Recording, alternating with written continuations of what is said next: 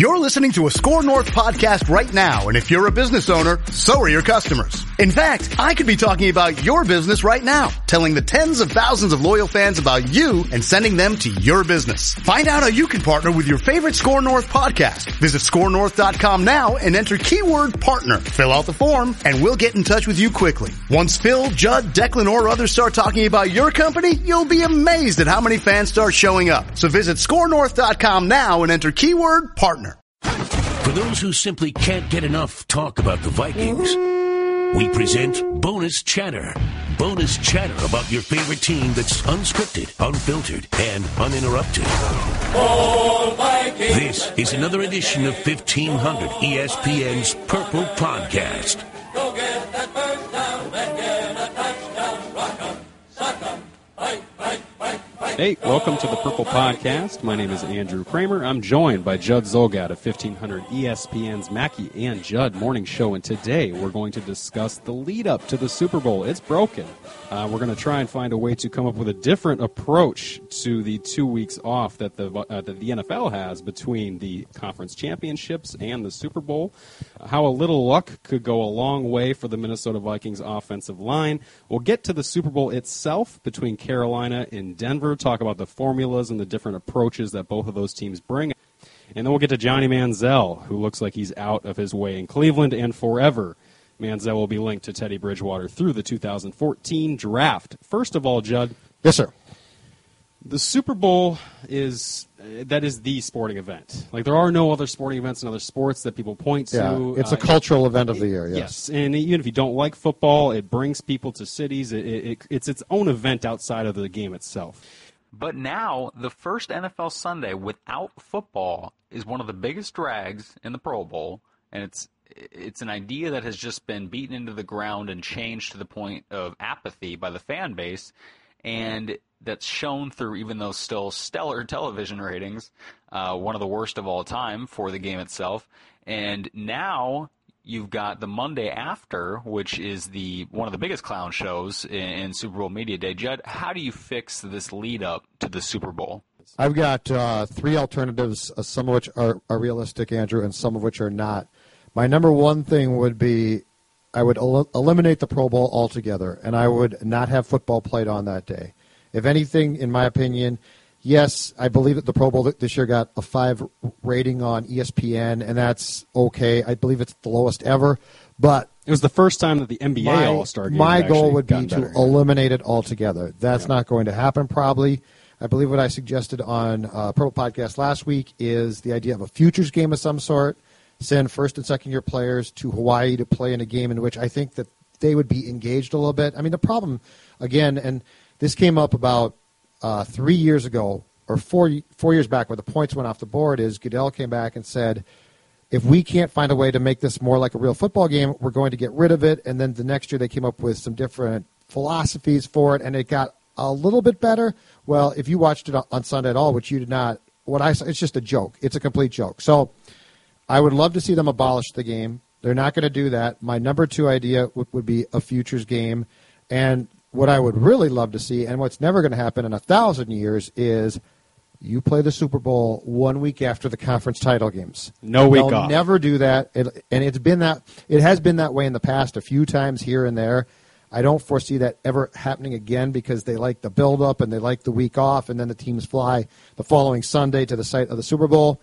But if I had the perfect world, you abolish the Pro Bowl altogether, you don't do anything, and you just sit there for that 1 week, and you go conference championship games to Super Bowl, and we end the season a week earlier with the biggest game, and we don't have essentially what we have this week, which is build up, and by the time the game gets here, you're like, just play the darn thing.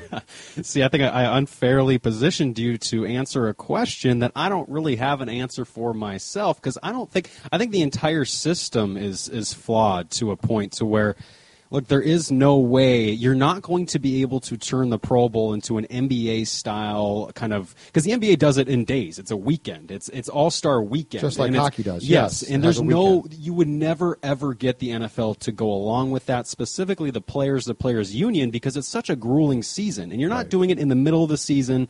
You can't do it in the middle of the season because of the risk that it would come along with it, and you're not going to do it afterward, because as you're already seeing with the Pro Bowl, many guys want nothing to do with it, especially veterans who have been there, done that. After a season, they just want to go home, be with their families, take time off. They don't want to do that. And so my point is I don't think there's a way. The Futures Game's a good idea, because I think young people like a Teddy Bridgewater, Anthony Barr, they would love the chance to do that. And they go. And then once they're year 4 or 5, obviously they don't. That's a great example, but I don't think you'd ever be able to create. My initial thinking was, why not create some kind of a bigger weekend for it where you get more players involved, more former players involved. And I think you could maybe massage a way to do that, but there's no way you could get it like the other sports. So the NFL is a unique problem with that, I think. Yeah, and the thing, too, is where I agree with you completely. The NFL and football itself, it doesn't lend itself to a exhibition all-star type game. No, I mean, not at everything else, you play a baseball game, it's baseball, right? Yep. Hockey's different, but you can get away with it. People don't care all that much. Basketball, same thing. The problem with football is if you don't want to hit somebody, that's the point of the whole game. Hockey you can have, and I am not saying that the Hockey All-Star Game is good, but you can have guys skate around and not check, and it's a bit of a joke, but it's not awful like it is in football. But then because in football, the goal is to hit. That's your goal, is to hit people, and you don't want to hit people. But even in hockey, isn't that why they changed it to Yes. more of a 3-on-3 style? Because the scoring was too high. Exactly. Well, and then you don't have that kind of a natural hockey feel to But, it. You can't do that to football, though. don't- You can't make it a 7-on-7 passing. No. I mean, I guess you could, And but I don't blame players who say, I just played a whole season long. It's completely grueling. We've seen study after study after study now about what the game of football played takes a toll on a person. And so these guys say, I'm done. I don't want to play. I think what you do, though, is I really would like to see them find a way, name the Pro Bowl teams so it triggers bonuses in contract clauses. I'm fine with that. But don't play this game. Just don't play this game. And the Futures Game is my one idea for if you tell young players, hey, here's a free trip to Hawaii, we'll take care of all expenses, at least that might lend itself to a decent game. But you know what? If I am a team executive, I don't want that game. I don't want any form of an all-star game. It doesn't benefit me to have Bridgewater go play. If I'm the Vikings, it doesn't. no. Outside of brand You could get recognition, outside of name recognition. Sure, but yeah, I mean, it doesn't help me. No, and him getting hurt obviously is the big caveat to anybody attending an all-star game in the NFL. But to me, too, it's more about the NFL in the Pro Bowl, its demise, or what we're seeing at least in the TV ratings. It doesn't garner the type of noise we're at least making. It's just this is what the NFL is now. You got to find ways to fill space and talk about things. And the Pro Bowl is something right now where it's a topic, but it's also trickling down to where I was talking to one of the local Associated Press writers, and he was saying, look, I'm not even going to keep putting, like, for instance, you write a story about Adrian Peterson. You say 6-time Pro Bowler Adrian. They're not writing that anymore because of the joke the game has become. That's right, all-pro teams. You have to stick with all-pro because agree that's with the that. only thing that's limited to the control of, 50 national media members that vote on who the top NFL team would be out of everybody. But that's how it resonates. That's how the Pro Bowl kind of dwindling down resonates, at least in the coverage of itself and in the respect of players, which is what players, care about most, is the respect of their peers. But keep in mind, we're talking about a league that is moving everything to prime time. The schedules This are media announced day now? in Yeah, prime last night. time. Yeah, Oh, my God. we've taken media day, which used to be so your daily newspaper people could talk to players during the afternoon and then write stories. It's now at night on deadline, on national TV, basically. Just for TV. Yes. Just for TV. So we're talking about a league. It's interesting because there's so many projections, Andrew, about the demise of the league and concussions and kids not playing, and all those things are concerns. But right now, everything they turn touches the goal, basically. Yeah. Everything they turn. I told Phil today, I am waiting for the NFL to announce that it's moving one night of the combine to prime time. Is it Pavlov's dogs, though? Is it not, where the bell rings and your mouth salivates? Meaning, like, oh, my goodness, Yes. the NFL's on TV, I have to watch it. But like, they know that. You are conditioned, and so you're right, though. But at some point, there has to be a tipping point, in a negative sense. There has to be something where like the Pro Bowl now, where it is plummeted. Don't ever underestimate the greed of these people, though. The greed is But it's the fan base, though. It's the people Right. watching it. If nobody watched it, they wouldn't do it. Right, but they do watch it. And a 5 is still really, really good in 2016. Yes, absolutely. But that's the scary thing. Look at the amount of NFL-related non-events now in prime time. Schedule release is in prime time. The draft, the first night. The schedule release is prime time. actually now like 5 different parts. And Saturday they went to this a few years back. They now have the award show. It's in prime time. God, Think about the amount of no football being played, nothing more than football people involved, that this league has moved to prime time. I'm telling you, I am waiting for them to move one night of the combine to find a night where they can show you the 40-yard dash and the passing skills when they have guys, passing shorts. I'm waiting for them to say, okay, we're going to move one night of the combine, Andrew, to prime time, my God. and it's up for auction. NBC and CBS just went in on a bigger Thursday night package that will be simulcast on the league's network because NBC sees the value in that Thursday night package. Look at those games. They're garbage. The NFL basically is selling you garbage on Thursday nights, and not only are people not saying, I won't watch it, you've got 2 networks now that were vying to carry it because they are so starved for what the NFL brings them. And no other sport could get away with that. Not even close. Especially for the product that's being put out there. Not You would even never see a Sixers-Celtics game broadcast on prime time. I'm telling you, we are 5 to 10 years away from some type of Tuesday night football package. Oh, boy. I really believe that. Well, let's change gears a little bit, talk a little bit more Vikings-centric after that optimistic opening. Let's get a little bit optimistic about the Vikings, Judd, and how this offensive line really, to me, is the question mark of the entire offseason. Sure.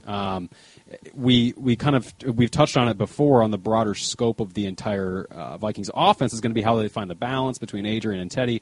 But really, that offensive line was one of their main problems last year for an offense that ranked 29th overall. How are they going to improve that? To me, it's going to be, I think, a little bit of luck can go a long way toward helping this group, specifically when we're talking about 2 really bad injuries to Phil Loadholt and John Sullivan. Mm-hmm. Now, we've gone over this a lot, obviously. Loadholt coming back from the Achilles tear for a 345-pound man is nothing to sneeze at. And then John Sullivan, a 30-year-old NFL player coming off multiple back surgeries, the first of his career. How are they going to be able to come off that? Well, a little bit of luck, I think, would help the Vikings in being able to patch what currently looks like an obliterated offensive line. Matt Khalil's a giant question mark at left tackle. They can afford to, and they probably will, pay him that hefty 5th-year option just to get another long look at him before moving forward. Brandon Fusco was a mess at left guard. Mike Harris, your right guard from last year, is free agent now. And then obviously center and right tackle are the biggest question marks moving forward. Right. If they can solidify those 2 spots, if Sullivan or Loadholt can come back to form or even close to form and they can work it out with the contracts, Judd, this offensive line can go back to being formidable after a year in which it was one of the worst in the league. And to me, this starts with Sullivan at center. Because we don't know, is he coming back? Is he going to have to retire? He's, 31 years old or so?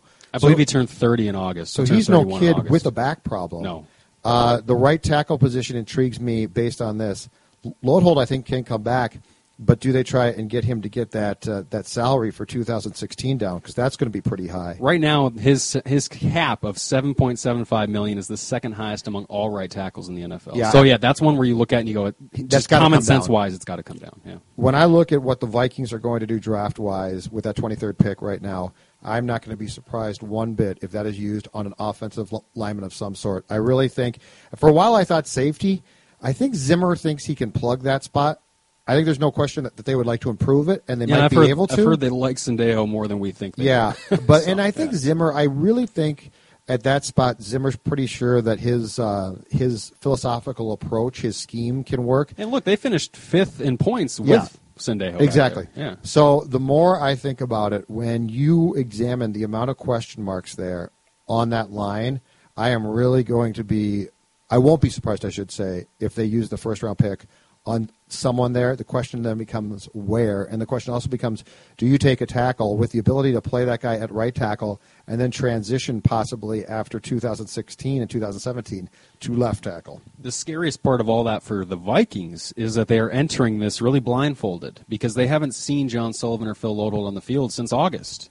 And now you have to make these decisions moving forward. Basically, you're saying, are you going to make a calculated risk, roll the dice, and hope that, let's say they restructure Loadholt's contract, then that means you're taking less of a risk in bringing him back. But let's say you just bring John Sullivan back on what he is. You're rolling the dice then and thinking, well, if we have to pull the parachute, which is moving Joe Berger back to center, then we got to do it. And that's something where you are rolling the dice there, because if you keep those guys, then are you limited in what you chase after in free agency or the draft? I mean, that's something where they have to look long term. And I don't think the draft would be impacted as much. It'd be more so their free agency approach. Because let's say they can't come to an agreement with Loadholt and they cut him, well, then you got to find a right tackle, because TJ Clemmings did not show you enough last year. But that's what I'm saying. What if you potentially draft a right tackle and then have the option in 2017 if you give Khalil the extension for 1 year, he walks away, if that right tackle can transition to left tackle. That could be an option. That's certainly an option as well. And Mike Harris, like I said, who started at right guard, is now a free agent, but he's got experience at tackle as well. I think I bring him back. So I would bring him back, and if if Sullivan can come back and return to form at center, you've got a right guard in Joe Berger, who's going to be 34 in May. Listen, they're squeezing the last bit of football out of this guy. Yeah, but he is very critical to what they need to do to holding that together if they move these pieces around. Fortunately for them, they have that kind of versatility with guys being able to play guard and center, and you can move some people around. But, man, if they could bring back either of those guys and get them any close to where they were at, the flip side is if they don't, this is going to be a massive rebuilding project if neither of them can come back the way they were. So what's your guess at center? To me, that's the most dangerous one, because this is a 30-year-old with a back problem. I disagree with you, though. That really worries me. I disagree with you, though, and I think right tackle is the more dangerous ground right now, because Loadholt is coming off multiple season-ending injuries. I think individually, you're right, Sullivan has a bigger hill to climb. But you have a safety net in Joe Berger. There is no safety net at right tackle. Well, you just saw what it is. That's what I'm saying. Is to me that becomes a very viable. You go to Phil basically when the new league year starts in early March, and you say, okay, let's restructure. And if he says no, he's gone. So then I think you set your sights on drafting a right tackle at that point. Because I see what you're saying. And because I bring back Harris for sure at right guard. Yep. Fusco comes back at left guard, and you hold your breath and hope that he improves, especially after an offseason of being healthy this time around. Khalil's going to come back. I see no way that they don't exercise that extension, right? So he comes back, but you then build yourself. If you draft a right tackle, you got a rookie right tackle for 2016, which wouldn't be the end of the world. But if that guy is versatile enough to move to left tackle, and you feel that after 2016 you have to cut bait on Khalil, that guy can transition. So the Sullivan thing, though, it's just if John Sullivan's healthy and comes back, he's so key to that line potentially, because he does so many things so well, which is not a knock on Berger. It's just that Sullivan's such a smart player. If he can't come back, though, or tries to, I mean, this might be a situation with Sullivan where you get him to training camp and he says, I can't go. Because you just don't know. Back can give That's out. Just it. You are rolling the dice on that. You don't know. And neither does Sullivan, neither does Loadholt. Yeah. The players themselves, and that's not his the fault. coaches, He just doesn't. No, these kind of injuries, too, and they're critical. It's not like you're coming back from a torn pec, which both Fusco and Loadholt were last year. That is a lot easier to return from than, like I said, an Achilles injury to a 345-pound man and multiple back surgeries for a center. If they flare up, they're basically done. Hey, this is Andrew Kramer with the Purple Podcast. I just want to thank you guys for checking us out every week. And if you like the podcast, please go check us out on iTunes. Leave a review. 4 or 5 stars would be appreciated. But if you don't like Derek Wetmore's hot football takes, or you think Judd Zolgad's a little too negative, you can go ahead and give us a 1-star rating if you feel so inclined. But those reviews are going to help us spread the word of the Purple Podcast, the best Minnesota Vikings analysis in town. Now, back to the podcast. Moving forward now, let's transition to the Super Bowl, where the Denver Broncos and Carolina Panthers will kick off on Sunday in San Francisco. I still can't believe they got that stadium to host a Super Bowl. Santa Clara, baby. That is the NFL's reward for holding ground. Your city hostage to get a new kid, stadium. Yeah, but I'm a little farther south. Okay. I was in the L.A. area, so more so where the Inglewood Stadium is going to go. for the. So you're stealing teams. You're a carpetbagger. Absolutely. You're stealing the Rams. You're trying to get the Chargers. You'll take the Raiders if you can't get them. Well, now Las Vegas is the new threat city. LA can't be the new That's threat a whole other city. Conversation. Las Vegas getting a National Football League team that'd be an incredible story. It'd be like the end of days, wouldn't it? I mean, could you imagine? Like they would have It's a perfect fit for Vegas, but it really is. would the league allow it? They claim that it's not off limits, but man, would that be full of potential pitfalls? It might be worth it, but it'd be very interesting. It would be a new kind of clown show. I'd be looking forward to see that. But Judd, the Super Bowl that is happening, yes, in Santa Clara, where the Vikings opened the regular season. The Carolina Panthers and Denver Broncos will square off. Judd, who do you think has the upper hand? And I think this is obvious in that everybody's been giving the Carolina Panthers the nod. But I don't think it's as obvious as people like to believe. And I don't think either, before I let you answer, I don't think it's going to be anywhere close to the 2013 blowout. Oh, the Seattle? Yeah, where Seattle just Denver basically blowout. No, I wiped the agree with you on floor. that. I like Carolina, but I think it's a very close game. I mean, Denver's defense is super. It's really, really good. I think it's one of the best of all time. So so the question becomes, do I see Carolina getting off to a quick start and blowing out the Broncos in the first half? Absolutely not. I think it's a 3-point game. And I guess the X factor is this. What can Peyton do? And essentially, the bigger question becomes, what can the Broncos offense do against a good Carolina defense? Because I think it'd be foolish to say they can't move the ball. Peyton Manning, the one thing he did in the AFC Championship game that I thought was impressive was he really played like a guy who understood what he couldn't do. And the nice thing for him is he's got a defense that can hold him in games. That defense should hold the Broncos in that game. That being said, if you put a gun to my head right now, I would say Carolina by 2 or 3 points, but I think it's going to be a close game and a good game. I don't think it's necessarily going to be a attractive game. I think if you sit down thinking to yourself, oh, boy, this is going to be a fun football game to watch, I think it will be if you enjoy defense. But there were a lot of people, or I got a few tweets during the Patriots-Broncos game saying, what about this game? Because I'm the guy who always says that every Sunday there's a lot of crap being shown to us, and we're like, oh, football, football, football.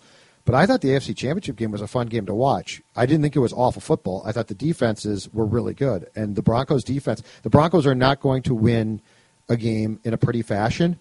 But right now I would say Carolina by 3. Well, fortunately, I don't have a gun to your head. I don't have a gun here at all. This is a tough game. So I prefer you leave the gun at home. I have to agree with you in the sense that I think Carolina will come out on top because they have the best player in football right now, who is Cam Newton. But at the same time, you look at this, and this is an interesting case study in philosophies and ways you build teams, or at least ways that NFL teams succeed. When you look at it, you can say, yeah, both defenses are great, which is true. And generally, that's true for any team that gets to the Super Bowl to reach that point. But at the same time, Peyton Manning is no Cam Newton. No. Cam Newton is the best quarterback right now playing, and I think that's the reason why he's in the Super Bowl. I don't think Carolina's defense either is as good as people give it credit for. I think if you look at it, Carolina has given up some big leads, and that's because of their defense, just kind of letting go, doing whatever. Against Seattle, they fell asleep in the playoffs. In the Giants game, remember when Odell Beckham got suspended for the Vikings game the following week? They gave up a giant lead and barely hung on to win that one. Yep. I think Denver's defense is all world. I think it's one of the best that we've seen, at least in modern football, and I think that's the only reason. And when you look at the reason that they're there, because they made quarterback changes, Peyton Manning clearly isn't what he used to be. But when you look at the philosophies now built on this, Judd, we like to compare the Vikings to the Seattle Seahawks. Now, the Vikings' defense is nowhere near where Denver's is right now, but that's obviously what Mike Zimmer's trying to build it up to be. And when you hear about people, the one thing I got out of the Super Bowl media day, or opening night, whatever they call it, I went back on Twitter just searching through some highlights, and a lot of Broncos players will say the reason they love Wade Phillips so much is because he schemes to his players. Mm-hmm. That's something we hear a lot in Minnesota about Mike Zimmer. Correct. And that is something that I think all great defensive minds have to do, great coaches in general, offense or defense. So when you look at these two teams, I think the Vikings are a lot more like the Broncos, obviously, because of the way they're built. And I just don't think Carolina's defense is as good as people say it is, especially if you don't have Thomas Davis, who's one of the best linebackers in football. Who's going to try and play supposedly with the broken arm. And Jared Allen, I have no idea how he does that. The old Viking wrangler, is going to try to play on a broken foot as well. But this is what where I think the Vikings defense and Denver defense become comparable to, though, is it really starts with scheme, right? I mean, you've got some really nice nice players. Don't get me wrong. And honestly, they're different, 3-4-4-3.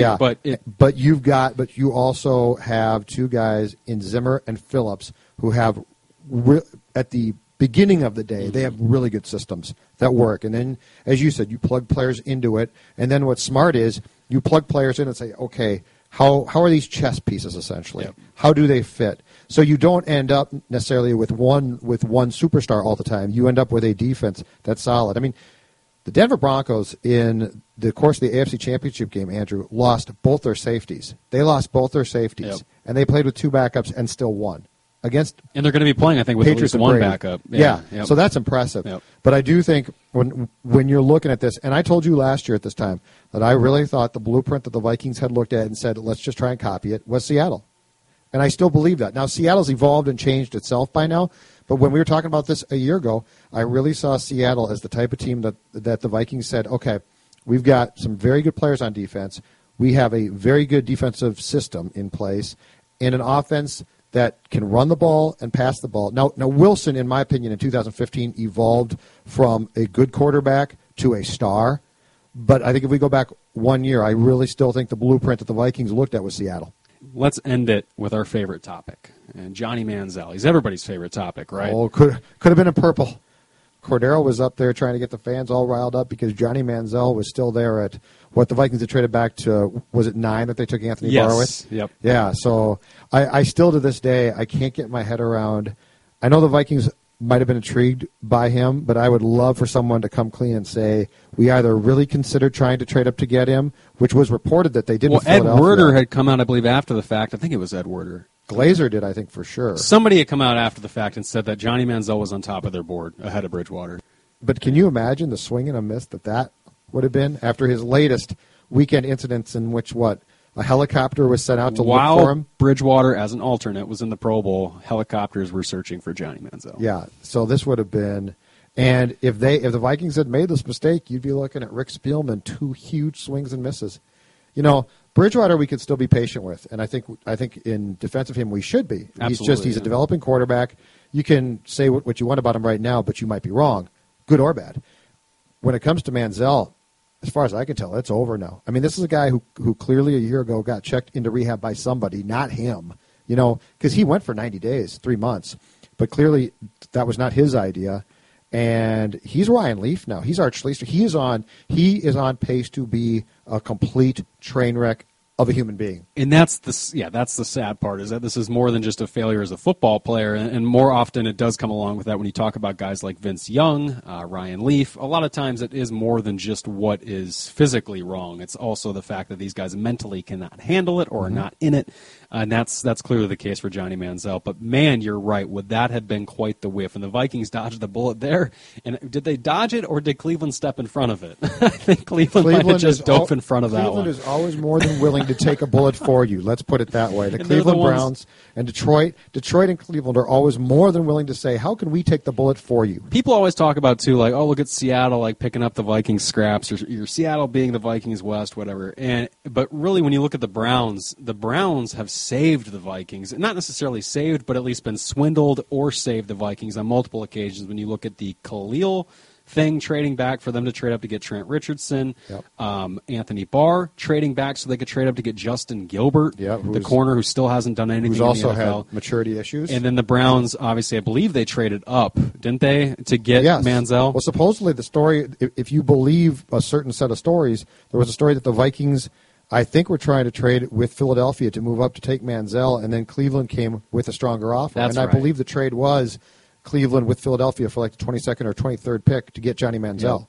So, yes, the Cleveland Browns very well might have saved the Vikings' bacon. I struggle, though. I really do. I struggle with the thought of if you were sold on Bridgewater, that you would then be saying, but we also like Manziel. And you mean because of the differences in personality? Yes. Is and that what tell you're saying? me this, too, though.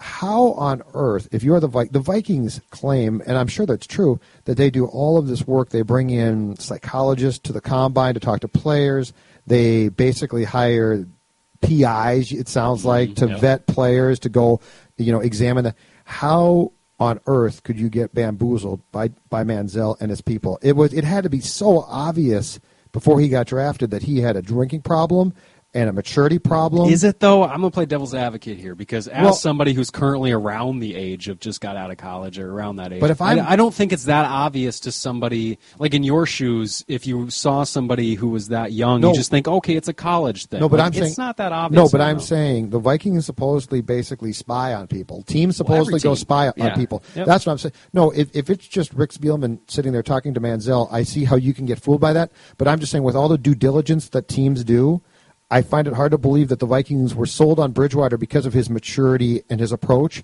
but then didn't find out, okay, Johnny Manziel might have some talent, but he is a complete wild card. I could see easily how a team would like Johnny Manziel, the player, over any other quarterback in that class, and at the same time think, okay, we could be the franchise that puts up with his warts or whatever. But there's a reason why he slid down to 22nd or whatever it was, and the Browns had to jump up to get him. Exactly. I think it is very difficult, too. And how often do you think you hear the truth from people? Like, let's say you go to Texas Tech, and let's say you're talking to his former trainer or maybe a professor or somebody like that who could at least shed some light on him as a person. Yeah. How often do you think you hear the full truth on somebody who wants to see No, their you got to boy? go follow him. That's what I'm saying, though, to see if their boy does well. Like, they're probably going to lie and say, oh, no, he's fine. Do you remember like, the story? I want to say, and I forget when this happened, but I want to say, who's the kid from Jacksonville, the wide receiver who was so highly acclaimed, who's completely Blackman. flamed Justin out. Blackman, right? There was a story. Wasn't there a story though about somebody? There was a scout or something where the team sent. Basically, they knew the bar. They found the bar that the kid hung out at, and they went and had him. The scout go sit on a stool and just said, "Observe what he does." And he came back and said, "This is nothing but trouble." I mean, you've got to follow Manziel. I'm saying that's what I'm saying. If I'm going to draft a quarterback, especially a quarterback, if I'm going to draft a quarterback, I'm going to tail him. I'm going to go. I'm seriously. I'm going to have someone tailing him. I'm going to pry into his life so that by the time I draft him, I know this kid can either handle it or he is drinking all the time. So if you know that partying. In less than 2 years, a helicopter will be searching for his whereabouts. How do you not figure? This goes back to my question, but how do you not deduct or figure out that he's spending all this time in Vegas, which he was always doing? Billy? Yes. Blonway. Billy. There's certainly things to laugh about, but before the entire we go, situation Calvin is Johnson, will he stay retired? And what does this do? Because the way I see it, this division is now back to Minnesota, Green Bay, Chicago emerging again. John Fox is a pretty good coach. I'm not saying Chicago's there, but I'm saying they're going to work their way back in eventually. And then, as far as I can tell, Detroit's back to being Detroit, man. Detroit's back to being that fourth team that you can just sort of look at and wave at, and once in a while they'll win 7 games again. Boy, Mike Zimmer stocked up on corners right as all the wide receivers were leaving the party. That's what I see. That's a great point. That's what I see. I love that point. Which is fine, though. That's good. That's a good problem to have in that in the NFL, no matter who you play. You're right. You are going to need great corners in this league. That's clearly the case, no matter who it is. But Mike Zimmer, pointing to the drafting Trey Waynes, was always saying, yeah, look around this division to deal with the Calvin Johnsons, the Jordy Nelsons, the Brandon Marshalls, or, it would have been heading up to the draft before they traded Marshall. Yeah, we need to have bigger guys. We need to have bigger corners. And now all of a sudden Marshall's gone. He's scoring 14 touchdowns for the Jets a year. Calvin Johnson's going to retire. I think Calvin Johnson. Jeffrey might leave Chicago, right? He's a free agent. Jeffrey's a free agent. So he might be gone. Kevin White was their young draft pick who knows what they have in him. But to answer your question, I think Calvin Johnson stays retired because what are they going to do to try to bring him back? He's already one of the highest paid receivers in the league. They would have to convince him that somehow to buy into the rebuilding process that they're doing right now with Jim Caldwell still being head coach, with a new offensive coordinator, obviously, and I believe it's Mr. Jim Bob Cooter. You've got all these different pieces that I just don't know how you convince him to come back. With that being said, the NFC North is now pretty barren when it comes to receivers. Well, Jordy Nelson will be back in Green Bay next season, which will help them. Which will help them a lot because that should you would think loosen things up a little bit for Randall Cobb next season. So Green Bay, who showed he's nothing but a number 2, right? But Green Bay with Nelson back and Rodgers throwing to him could be formidable again. Yep. Chicago, have no Chicago's idea. Not. I don't and think Detroit's it is. really not. I mean, what does Detroit have Golden now? Tate and Corey Fuller, and they've lost that defense basically. Yep. I mean, Detroit is back to square one. Really, Jim Caldwell lasts. He's come back for 2016, but that's what he's going to last. He's going to last 2016, and they're going to make a coaching change. And the dysfunction of that franchise is going to continue, even though a couple of years ago it looked like they finally might have something. See, you throw the Bears in there. I would almost just say it's the Vikings and Packers. I think, and we're saying this in February, but don't you think the Bears? I'm saying for 2017, for instance. Yeah, we're going to get John back Fox into a potential mix. of the Bears being. But if they're rebuilding at quarterback, not necessarily. You know what I mean? If they hit the eject button on Jay Cutler, which I believe they can do soon, if not this year, next year, I mean, I don't know. That's a whole process. But you have a very good point. The Vikings were drafting all these corners, which is going to help against the Packers for sure. But for a while there, you were looking at those tall wide receivers in Chicago. Yeah. You were looking at Calvin Johnson. You were looking at what Green Bay had, and now you're basically down to potentially Green Bay. But now you should easily be able to shut down Corey Fuller. Well, and you know what? In this league now, yeah. I am all for cornerbacks. If you can get good cornerbacks, I don't care because you're going to play. You're playing in a league that's geared towards the success of the passing game. Although that position almost has shown too, it's almost a little like receiver. You can get a Chris Harris randomly off the. You can get a Malcolm Butler. I disagreed with you completely a year ago, but you're right. The more I look now, Richard Sherman, Josh Norman. Where did Josh Norman? You look up these kids, but here's my question on this. Even Richard Sherman, wasn't Sherman a third-round pick or fifth or something? Fifth, like that? I think. Yeah. But here's my question on this: a good cornerback is so valuable. Yeah. How are you not identifying the guys who are going to be that good? I mean, Josh Robinson went in the third. The Vikings. I always complained because I always said. During the Childress and then into Frazier regime, they would wait and Rick Spielman was always trying to get a cornerback in the third round, and you had Marcus McCauley and Asher Allen, Josh Robinson, and I always said if you really believe in one, take them in the first round. But you're right. When I look around the league now, you are seeing some of these standout corners. They're not going in the third round; they're going later than that sometimes. And you would think that if anything, for all the work these teams do. Trying to identify. Not a science. No, it's not a science. It's not even close. But quarterback, to me, there is defensively, with the passing league that this has become, a valuable corner is off the charts. Yeah, right? There's like edge rusher and corner. Those are like your two that if you're going to start a defense. But it's amazing when you consider the time and effort teams devote to the draft, how little of a science it really is. Well, hey, going back to Manziel before we close it, didn't the Browns pay like $100,000 on something that told them to take Teddy Bridgewater? Yes, and they ignored it. Then there's a story about how a homeless man told the owner, Haslam or somebody, to take Johnny Manziel. Yes, that's the story. He took Johnny Manziel. Yeah, and that's what happens when your owner gets involved. Your entire draft process. That's what happens. That's how you do it. I will give the Vikings this. The Vikings might sabotage themselves at times, but I do believe that Ziggy Wilf doesn't get involved. Yeah, which is something that many owners. I think Ziggy was probably sitting there the night of the draft thinking it'd be awesome to get Manziel and let's investigate that. But the difference is he might think that, and he even might mention it, but I think he defers to his people, where Jimmy Haslam says, "Oh no, do what I say. Let's take it." And he was even no. The GM Farmer was even like fined for texting coaches on the sidelines and circumventing the head coach. So it goes from top to bottom. You're right. You got to have Mike Zimmer, Spielman. Everybody got fired. Yeah. Yes. You got to have all those guys on the same page. That's enough for us. Just like Judd and I are sometimes on the same page when we do this podcast. I want to thank you guys for checking out another episode. Please check us out on Podcast One, SoundCloud, and 1500ESPN.com.